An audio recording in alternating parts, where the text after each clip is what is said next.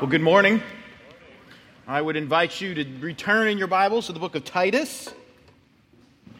Titus chapter 3 is where we are. As Jeff said, if this is your first Sunday here, we're studying the book of Titus. Technically we're studying the book of Acts, but we are taking a little diversion into the book of Titus for a reason.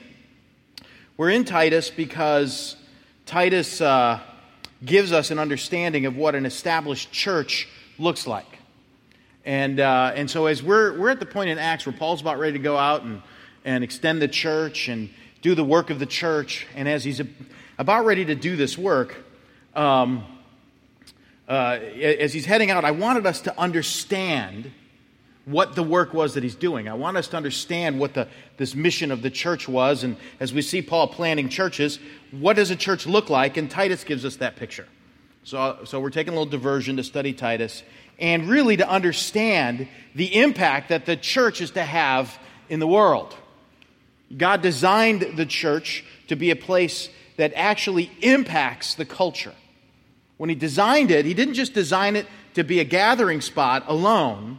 He designed it to actually be a place where God's grace is taught, where people are built up, and actually they begin to engage the world at an incredible level where change happens. And this is something that we're learning as we study the book of Titus. And before we jump into it, I'd like to just open in a word of prayer. So would you join me in prayer here this morning? God, I do thank you for the privilege we have of being in your word this morning. I thank you for the message of grace. I thank you, God, that we get a chance to understand the impact of grace, not just in forgiveness, but in transformation. And that this message of transformation is for the world, that people can be set free. God, there's so much bondage in the world. And that bondage leads to lawlessness. It leads to depravity. It leads to horrible things that we see all around us. But people can't break out. They don't know how to stop. They can't stop the anger. They can't stop the pride. They can't stop the lust. They need help. They need hope. And the message we have for them is that God's grace has been revealed from heaven to redeem everyone, the possibility for the nations to come.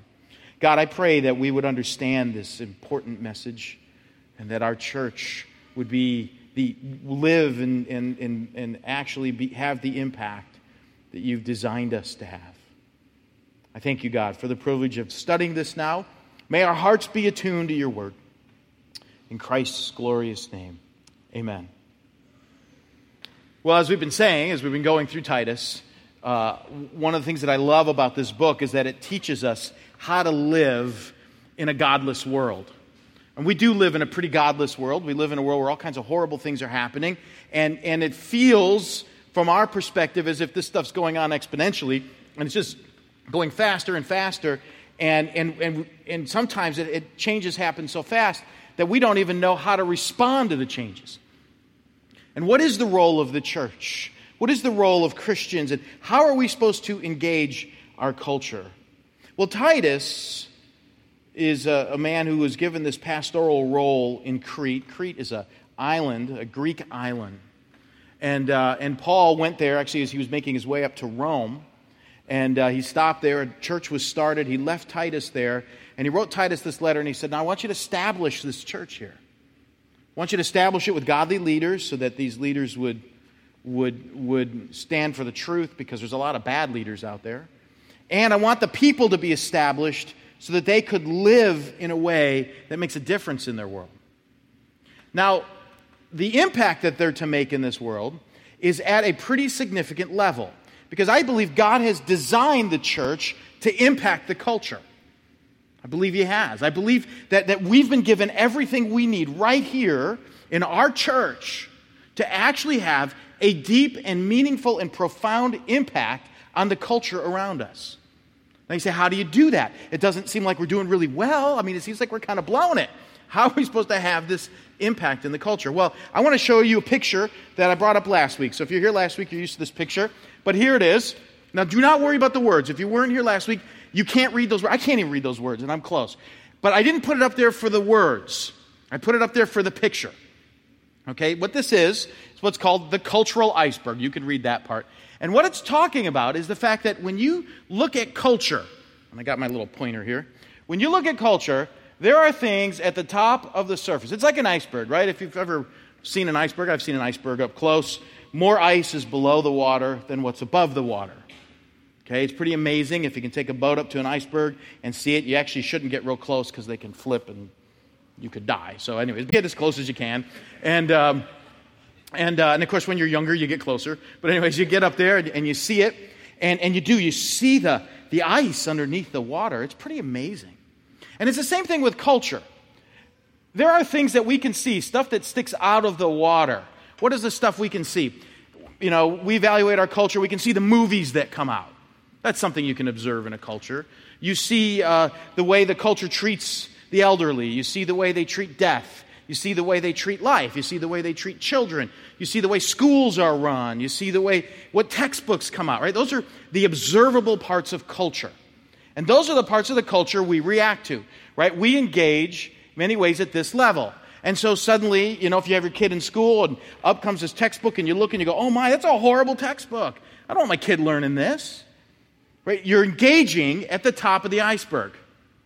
Now, what tends to happen in culture is that we tend to live at the top of the iceberg.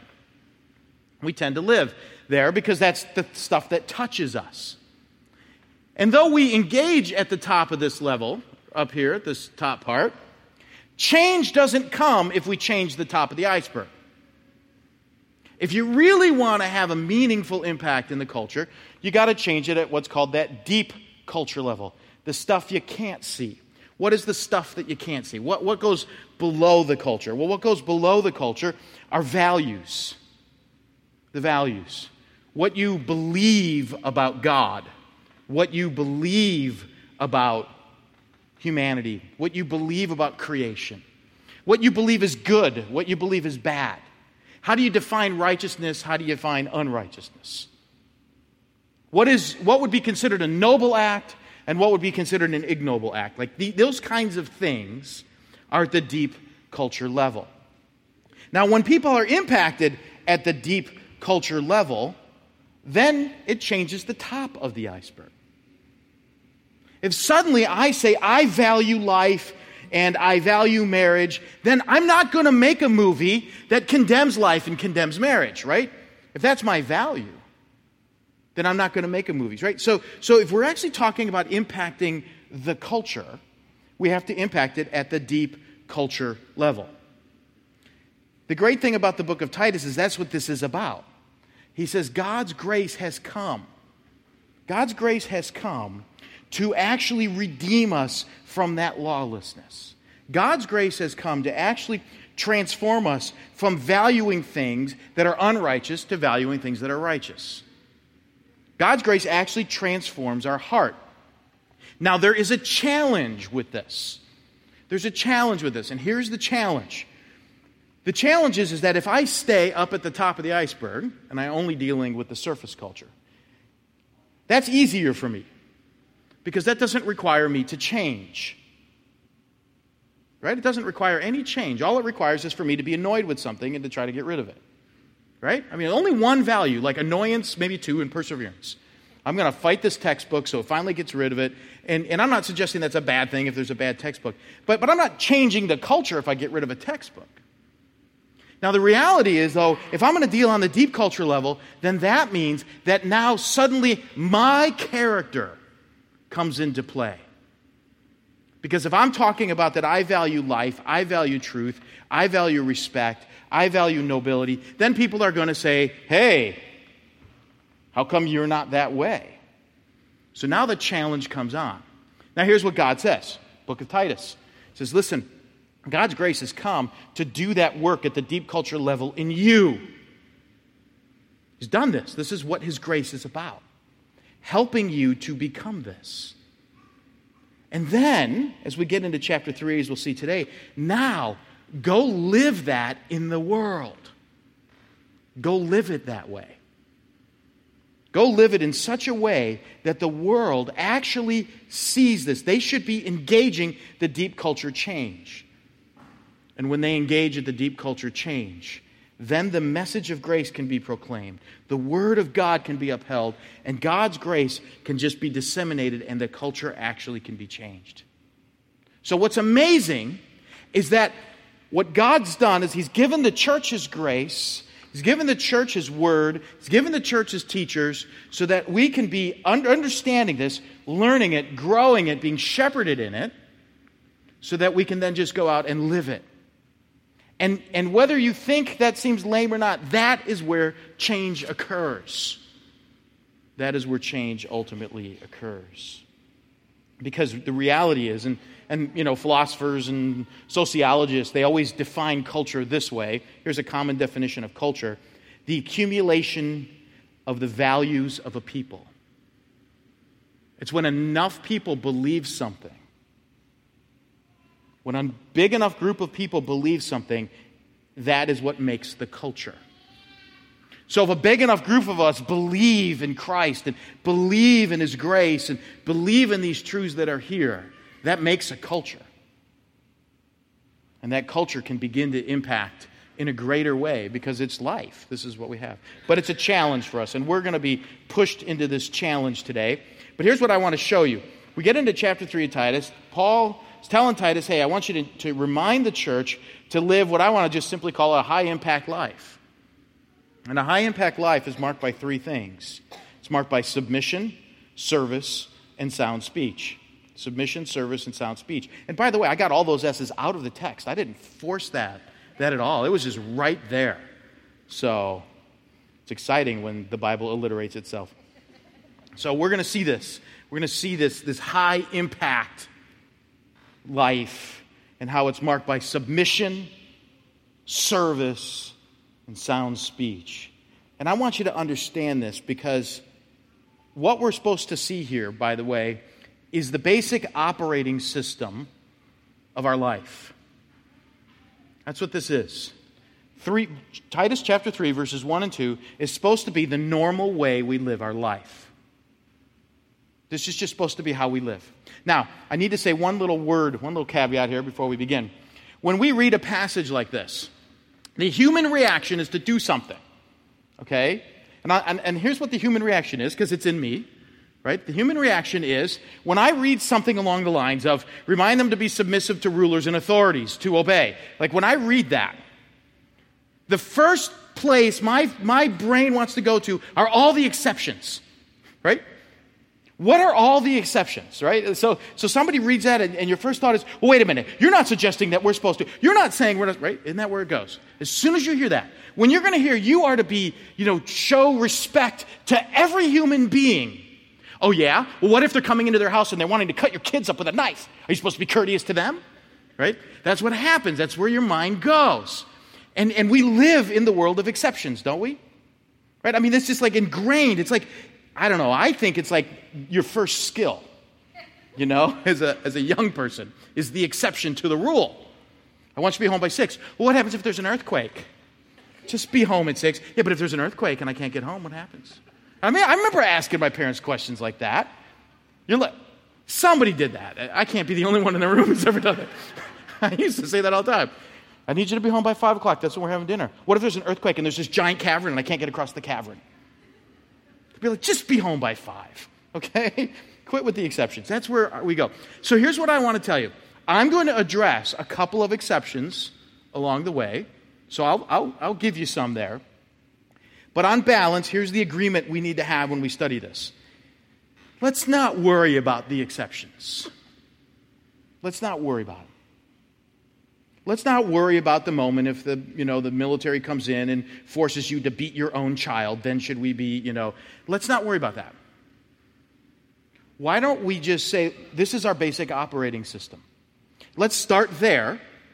If this becomes our basic operating system, we'll have wisdom on the exceptions. We'll have the wisdom when the exceptions show up. Now, I'll toss a couple of exceptions out just to help us navigate. But fundamentally, what we have to do is not study this passage through the lens of the exceptions, but study it through the lens as an operating system, because this is the operating system that God wants the church to have, because that's how we have deep culture impact. Okay, so let's look at the first one here. The high-impact living is marked by submission. Let's look at verse 1.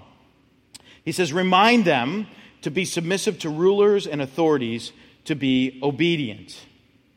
Okay, so you notice he says to remind them, which probably means that Paul had said this when he was there. Okay, to remind them. But notice what he's saying. I remind them to be submissive to rulers and authorities, comma, to be obedient. It's kind of all one thought there. And this particular thought is probably one of the most unique aspects of Christian teaching, of God himself. We believe that God made the world. We believe that he's placed his Son as ruler over all creation. We believe that Jesus Christ is the King of kings and Lord of lords. And we believe that all of our allegiance is to him. Now, when you hear statements like that, if somebody were just to walk in and hear me make a statement like that, and especially if they were a politician or something along that line, they might think, wow, this guy's elevating himself above all the human authorities. Because he's saying Jesus is king, and it's God's world, and all my allegiance is to him. And so at face value, it appears as if Christians would be the most rebellious to human authority. Because we have only one king, and that's Jesus. We have only one way, and that's God's way. But yet, we're not that way. The reality is that we recognize that God did make the world. And when God made the world, you know how he made the world? He made the world with systems and structures in it. And he made the world with positions and authorities. And he made the world set up in such a way so that it would function in harmony. So that parents would be the ones governing their home and not the children. So that there would be civil authorities. And because of sin, he introduces this notion, even of a more dramatic way, that there would be civil authorities so that peace would be kept in the world. And so that things would work. So that even up to our day, living in the type of technological age we live in, I can drive up, and if there's a red light, I'll stop. Because I know they got a green light, and they're going. And we have this great society, and I have been in places in the world where those lights mean nothing. And you are taking your life in your own hands when you're driving through those areas. I've been in those places where you're like, just hold on, like, God, get me through this. Let this fly over this mess. Right? And yet we live in a world where he put order and function. And God, who established his Son Jesus to rule over all of creation, has told us, be submissive to rulers and authorities. Honor them. When he talks about rulers and authorities, he's talking about the entire system of structure. So that would be from the military to the police, to the mayors, to the king, to your boss, to anybody who has a position over you. In that position, he says, listen, I want you, and we'll talk about the specifics of what does submission and obedience mean. But he says, I want you to do this. Now, I want you to, for a moment, to think about how hard this would have been for the people in Crete. Just think about this. This would be very difficult for the Cretans. And here's the reason why. Two reasons why. Number one, we learned in chapter 1, Crete was a really pagan place.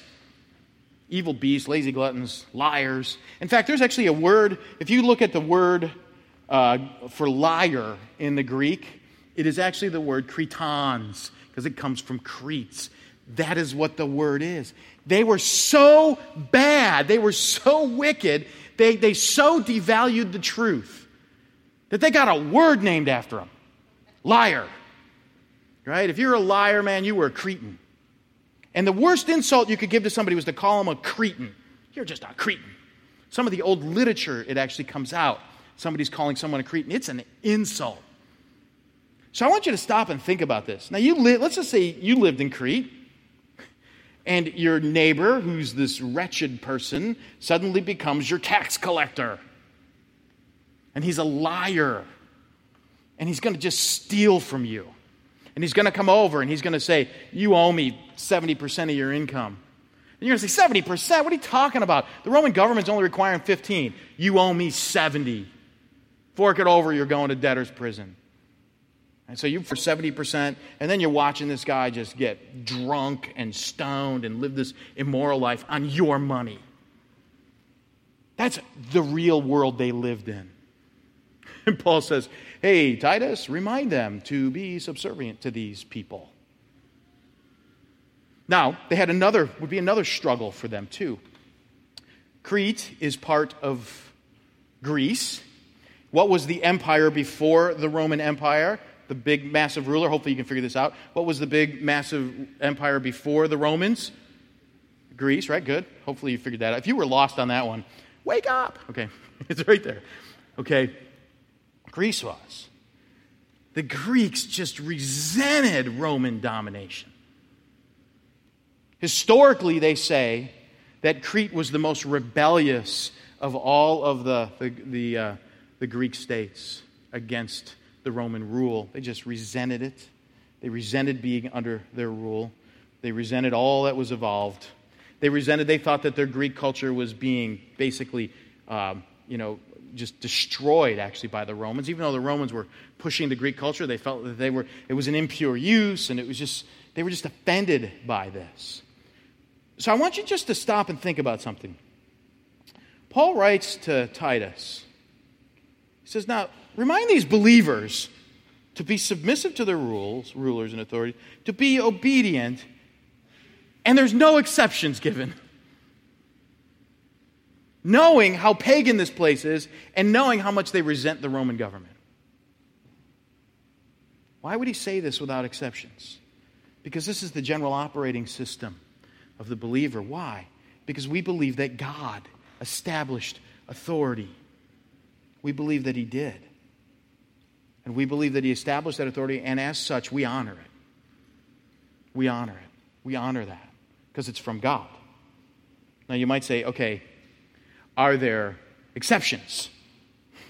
Right? Because it wouldn't be hard if I were to say, let's just do a little dialogue. What are all the exceptions? And boop, boop, boop, boop, we would have them, right? But let me just give you some biblical exceptions, right? Does the Bible say you just do it no matter what they say? What are the exceptions? Let me just give you a couple of them. Of course, we see in the Scriptures there were exceptions given. In Exodus chapter 1, we know that the Egyptians were being threatened by the population growth of the Hebrews. And so they asked all the midwives to kill the Hebrew baby boys. And it says that in Exodus they didn't do it. They didn't do it. They weren't going to murder a boy, right? We see that there. Of course, Daniel's the other great. We see two examples in Daniel. Shadrach, Meshach, and Abednego are an example, right? They refused to worship the golden image. Daniel refused to pray and was tossed into a lion's den for it. Right? These people paid dearly for this. So we can see this. We can see that when the apostles were under pressure in the book of Acts to not preach, they said, we're going to preach. So you can see the exception. There are exceptions in there. If they're asking you to actually do something murderous, or if they're asking you to worship something else, obviously we see in there, we're going to give our allegiance to God. But at the same token, what I don't want to do is I don't want to live my entire life as if I'm existing and dwelling within the exception. That the exception is the bubble around me, and that this is great. I live in the exception. So I don't have to do it. I have a friend of mine who's a pastor who told me this story one time of this guy in his church who never did this. Like, this guy was just rebellious against every authority in his life. And they would try to help him, but this guy was so rebellious, man, he just couldn't even listen to the church. And he was rebellious against the police. He was just always complaining about the police. Always complaining about his boss. Always complaining about the government. Always complaining about the president. Always complaining about the elders of the church. Always complaining about the pastors. Always complaining about the music guy. Like, just constant complaint. And everywhere he went, just these complaints kept coming and coming and coming. And every day, everywhere he went, he'd have his kids in the car, and he would just be complaining. Oh, I can't believe what the government's doing. Oh, I can't believe what happened in church today. Oh, I can't believe this. Can't believe that. On and on it went. And they would try to help him in the church. And why would I do that? You guys are a bunch of losers. You don't know what life is. And he complained. Well, his kids start coming of age. And suddenly his daughter is not listening to the mom at home. The mom's saying, I need you to do this. No. And she's throwing these temper tantrums, like 14 years old, throwing these huge temper tantrums. So finally, this guy brings his daughter to the pastor and says, you got to fix her. All right? And my friend said, hey, I've been waiting for this conversation. I knew this day was coming, and I've been waiting for it. You've discipled your daughter well. She's doing exactly what you taught her. Don't be submissive to your rulers and authorities. Don't be submissive. Fight them. Resist them. God has placed over you a president, a legal system, policeman, a boss, and you just shake your fist every moment in front of your daughter. Just da-da-da. Do you think she's going to be raised to honor your wife? Do you think that she's going to wake up one morning at 14 and say, oh, I'm going to do what mom says? She's been taught that authority doesn't matter. Oh, the pastor was in his zone at that moment, man. He's like, I just felt so good. Finally, he got the point. Because it came home. You see, we're believers. We honor authority. And we honor it in front of our children so our children would honor authority. And suddenly, people are at peace when they live this way. Homes are at peace. Society is at peace. God made it to function so that there would be peace. Okay, so what does he say here? He says, remind them to be submissive to rulers and authorities, to obey. Submissive means to put yourself in the right place. That's what all it means. The word submission means you acknowledge the place you're in. You acknowledge the place you're in. What role do I have? If I'm driving down the road and a police officer pulls me over, I can't believe that cop's doing this. I'm going to give him an earful when he gets up to the window. No, put yourself in the right place. Yes, sir. What did I do wrong, sir? Right? I'm going to put myself, right now, this is your job, is to pull me over. My job is to listen to what you have to say. Be submissive. Okay? And then to obey means to do what you're told. It's pretty simple. But what about, well, we're not going to live in the exceptions. I think if this becomes the worldview, the exceptions will be clear. If the cop walks up to your window and says, I pulled you over because I want you to beat your wife. No. I'm not going to do that, Okay, but he won't. He's generally going to say, are you aware how fast you were going? You're going to say, well, everyone else was going. No, it doesn't matter. Okay, it's not a speed suggestion. It's a speed limit. Okay, so it's that kind of a thing. Okay, so you put yourself in the right place. This is what he's saying. Remind them to do this. Now, they had it in a much tougher culture than we have it in. Okay, but if you think about it, man, this is the way that we make a huge impact in the world, because our culture, because we believe we have a voice and a vote in everything, right? The operating system of the United States is, I got a voice and I got a vote and I got to be heard. I don't need to listen to you, you need to listen to me, is the operating system of our culture. Think about the impact we could make at the deep culture level. If our operating system is this at work, just pick work. That's your operating system at work, man. You will stand out as everybody's standing around yapping about the boss. You'll stand out. Okay? High impact living, marked by submission. Let's look at the next thing. High impact living is also marked by service. Notice what he says. Be ready for every good work. Very interesting statement. To be ready, it means you're poised. You're poised and you're ready to do what's best. To do what's best. This could mean anything. This could be, some big disaster hits. We're going to be the first ones there. But actually, I think it's more of an operating system or a worldview. Just give you an example of it in the negative. For me, how I didn't do this. When I was a kid, my bedroom was in the basement of our house. And we also, in our basement, had the freezer, and the food pantry was down there. And so when my mom would go shopping, she would place food and things that need to go downstairs. I would come home from school. I'd bring my stuff down to my room. As I'm walking downstairs, what do I pass? Everything that needs to go downstairs. Do I bring it down? Vote.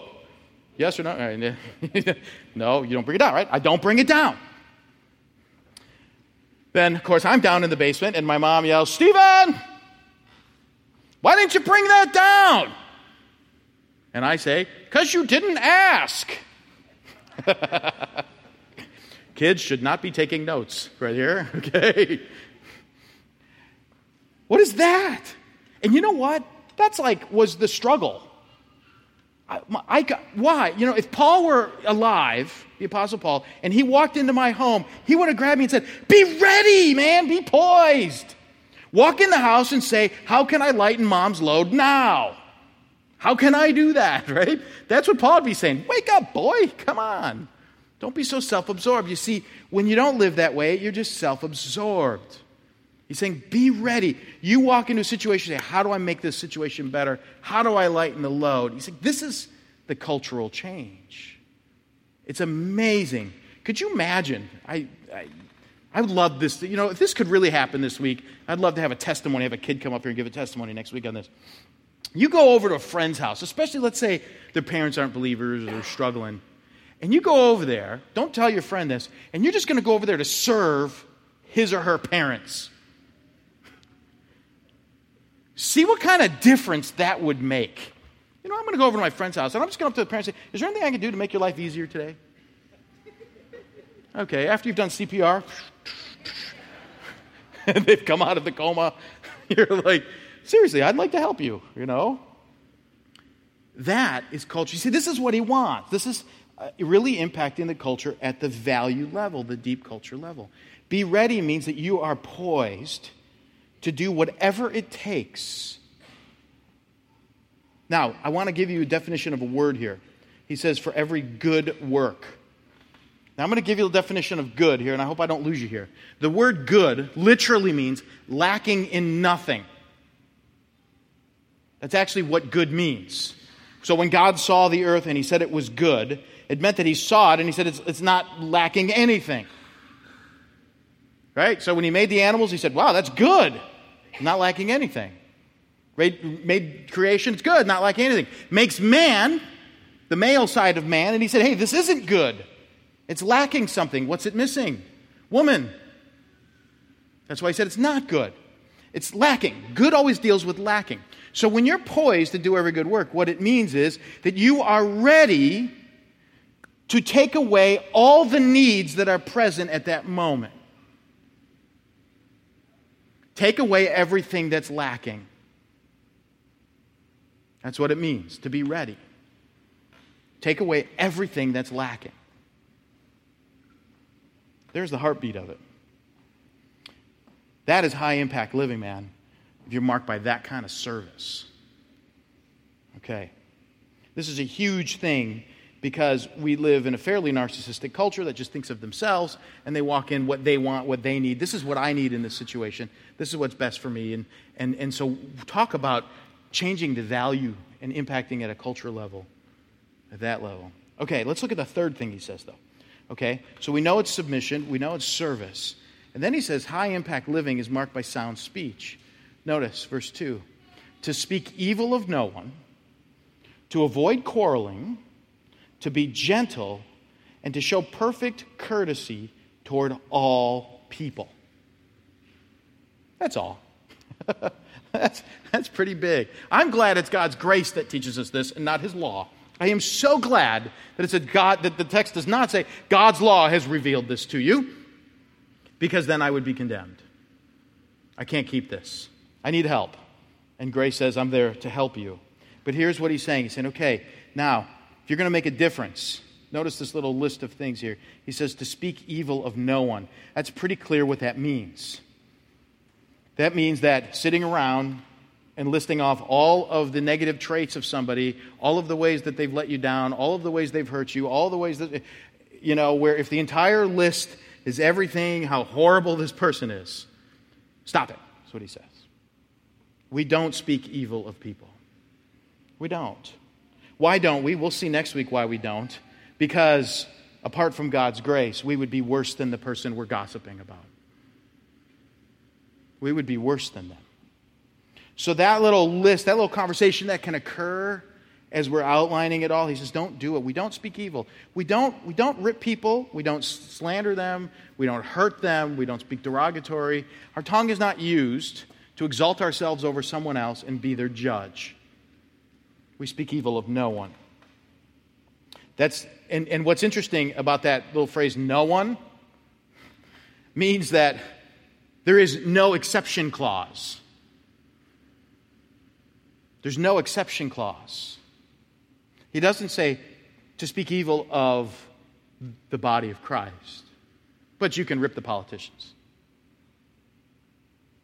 To speak evil, right? He doesn't do that. Or don't rip no one.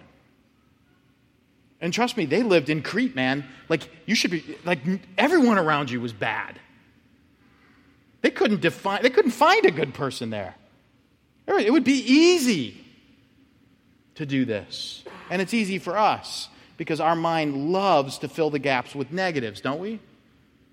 Don't we? Right? Maybe you're going to talk to somebody and they're walking past you and you think, oh man, they are just so rude. I was going over to talk to them, they just walked past me, and you have no idea they got the stomach flu and they're trying to make their way to the bathroom to throw up. Right? You have no idea. But right away, what do? You fill the gap with the worst thing, and you go home, man, I was trying to talk to that person. They just walked right past me. They were so rude. That's it. I'm done with those. We're never inviting them over, right? There it goes. You're down that road quickly. And he says, don't do that. Speak evil of no one. It's very clear. Now the next one, notice. He says, to avoid quarreling. What does that mean? Well, a quarrelsome person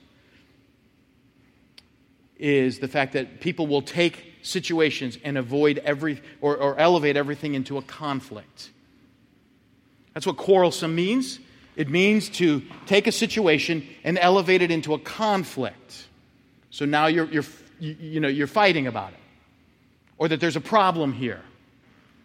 Okay? And he says you want to avoid that. We're not quarrelsome people.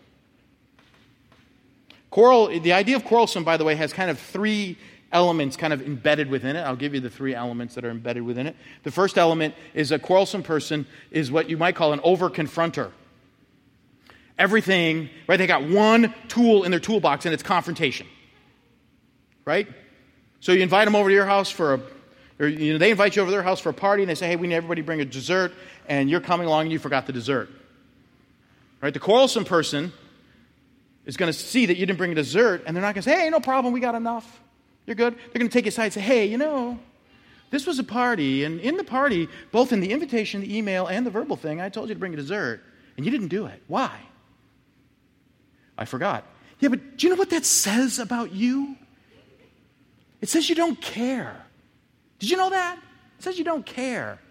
Yeah, I just forgot. Yeah, but do you know what? That says a lot about you, and it also says how you feel about me. Right? Now you're at the party, and they're like, boom, they're on you. Right? He says, don't do that. Don't do that. Second thing, embedded in quarrelsome, is debating. It's the idea of the debater. Right? And so all of a sudden, we're not just dealing with an issue on the table. It's a debate. It's now we're fighting over it. They elevate it right away. They take a side. And you're either with them or against them. It's the idea of that. You're either 100% with me or 100% against me, but there's no area where you just say, hey, we differ, and it's okay to differ. God is so glorious and so immense. He didn't make us monolithic. He made us to reflect the brilliance of His glory, and we're just different. No, with me or against me. Don't be quarrelsome. Third element, similar to debating, but it's slightly different. And embedded in the word quarrelsome is taking the opposite side. A quarrelsome person sometimes just argues for the sake of arguing. I have met people who just love to argue. And just right off the bat, they just toss the opposite side out. You say, do you believe that? No, I just thought it'd be fun to argue. I get kind of excited when I do that. And Paul would say, stop it. Don't do that. That's wrong. That's wrong. Just be quarrelsome. Don't be quarrelsome. Avoid it. Run away from it is what he's saying, actually. Do not go there. Avoid it. Avoid means you dodge it. Don't go there personally, and don't hang out when people are doing it. Okay? Next one, to be gentle. Gentle, actually, that is literally meek. It means coming in always in an understated position in relationships. That's the whole picture there. Right? An understated way. Showing humility towards people. That's really what it is. It's such a level of kindness that Jesus is being reviled and slapped, and He doesn't scream and yell and swear back and slap back. Right? So that's the image. For 1 Peter chapter 2 says that Jesus was being punched, and they were swearing at Him. and he didn't hit him back or swear back. Right? They punched and slapped him. He'd go, "Oh, yeah? Well, I'm God. Watch this." Wham, right? He didn't do that. He didn't do that. He didn't act that way. He took it. And then he said, "God, you're the judge. I'll trust, Father, that you will take care of this in your time." Because he was gentle. That's gospel living. That's grace. It's dispensing grace upon somebody who's coming after you, and I'm going to respond with grace back. Okay? And then finally, to kind of sum it up, and to show perfect courtesy toward all people. Perfect means absolutely, exactly right courtesy. What does that mean? That means this. I think the image here is this. God makes man, and everybody's in the image of God. They belong to him. They're his. He made the world. And when I look at a person, I have to see that they've been made by God, which means they deserve respect. They deserve to be treated with dignity no matter what. And there's no variance with that, is what he's saying. Perfect means you've got no variance. Perfect courtesy. Interesting. I remember I had one of these flying experiences. If you fly a lot or fly a fair amount, you've had one of these experiences where you get on the plane. It was a hot summer day. I got on the plane. They backed us out onto the tarmac, and then they said, "Oh, sorry, the plane can't take off. We got a problem with it, a mechanical." So now you're sitting, and they get the engines off. It's like 105 degrees out in Chicago, and you're sweating, and like an hour we're sitting on the plane. They ran out of water, and I'm starting to get claustrophobic. Like, it's really starting to mess with my head. So I'm like, "Oh my, I'm stuck in this cylinder and we're going to burn to death." Right? And so it was frustrating. Everybody's angry. They bring the plane back in. They get us out. They make us wait in this area for another hour and a half. And then they finally say, "I'm sorry, your flight is canceled." So now, picture the mood. The poor gate agent. Oh, you don't want that job at that moment. Who has to stand behind the counter and rebook 170 people who are really happy, right? There's two of them up there, man, and they are just getting shot by everybody. Blah, blah, blah. How dare you do this? How dare you do this, right? And I mean, and of course, you're waiting in a line, and if you're like number 160 in line, you just got a lot more energy going, right? I mean, you're fired up and ready to roll. And what Paul would say is, don't unload. Don't unload. She's been created in the image of God, and she deserves courtesy. The airline deserves courtesy. The cable company deserves courtesy. The people who messed up your bill deserves courtesy. The person who didn't deliver your thing on time deserves courtesy. Why? They were made in the image of God. And so notice, there's no wiggle room on this one. He says, to everyone. Everyone. Now, let's wrap it up. What do we do here? God has left us here to make a difference.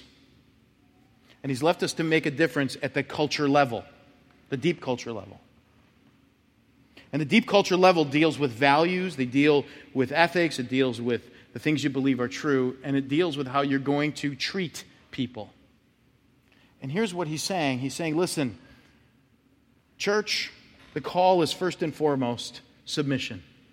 We acknowledge God, and because we acknowledge God, we acknowledge He set a system up. And we acknowledge He's over that system, which means we don't have to worry. If your candidate doesn't make it in the 2016 elections, it's fine, because God's still in control and Jesus is still king. It's okay. So you can honor it even if your person doesn't get in. We can do it because Jesus is our king. And we can submit. And we can teach our children to submit. And so when they're at home, they don't need to hear us John about this or John about that or getting on this and getting on that. Because trust me, they'll follow that. They'll follow that if they're younger. And you'll see it in the way they treat you and your spouse. He's left us here. He's left us here to make sure that we are ready and poised to make up what's lacking in any situation. And then suddenly we wouldn't use our tongue to hurt, condemn, slander, tear people down, get an attitude, quarrel, fight, argue. but we'd use our tongue to build people up, to be courteous, to be gentle.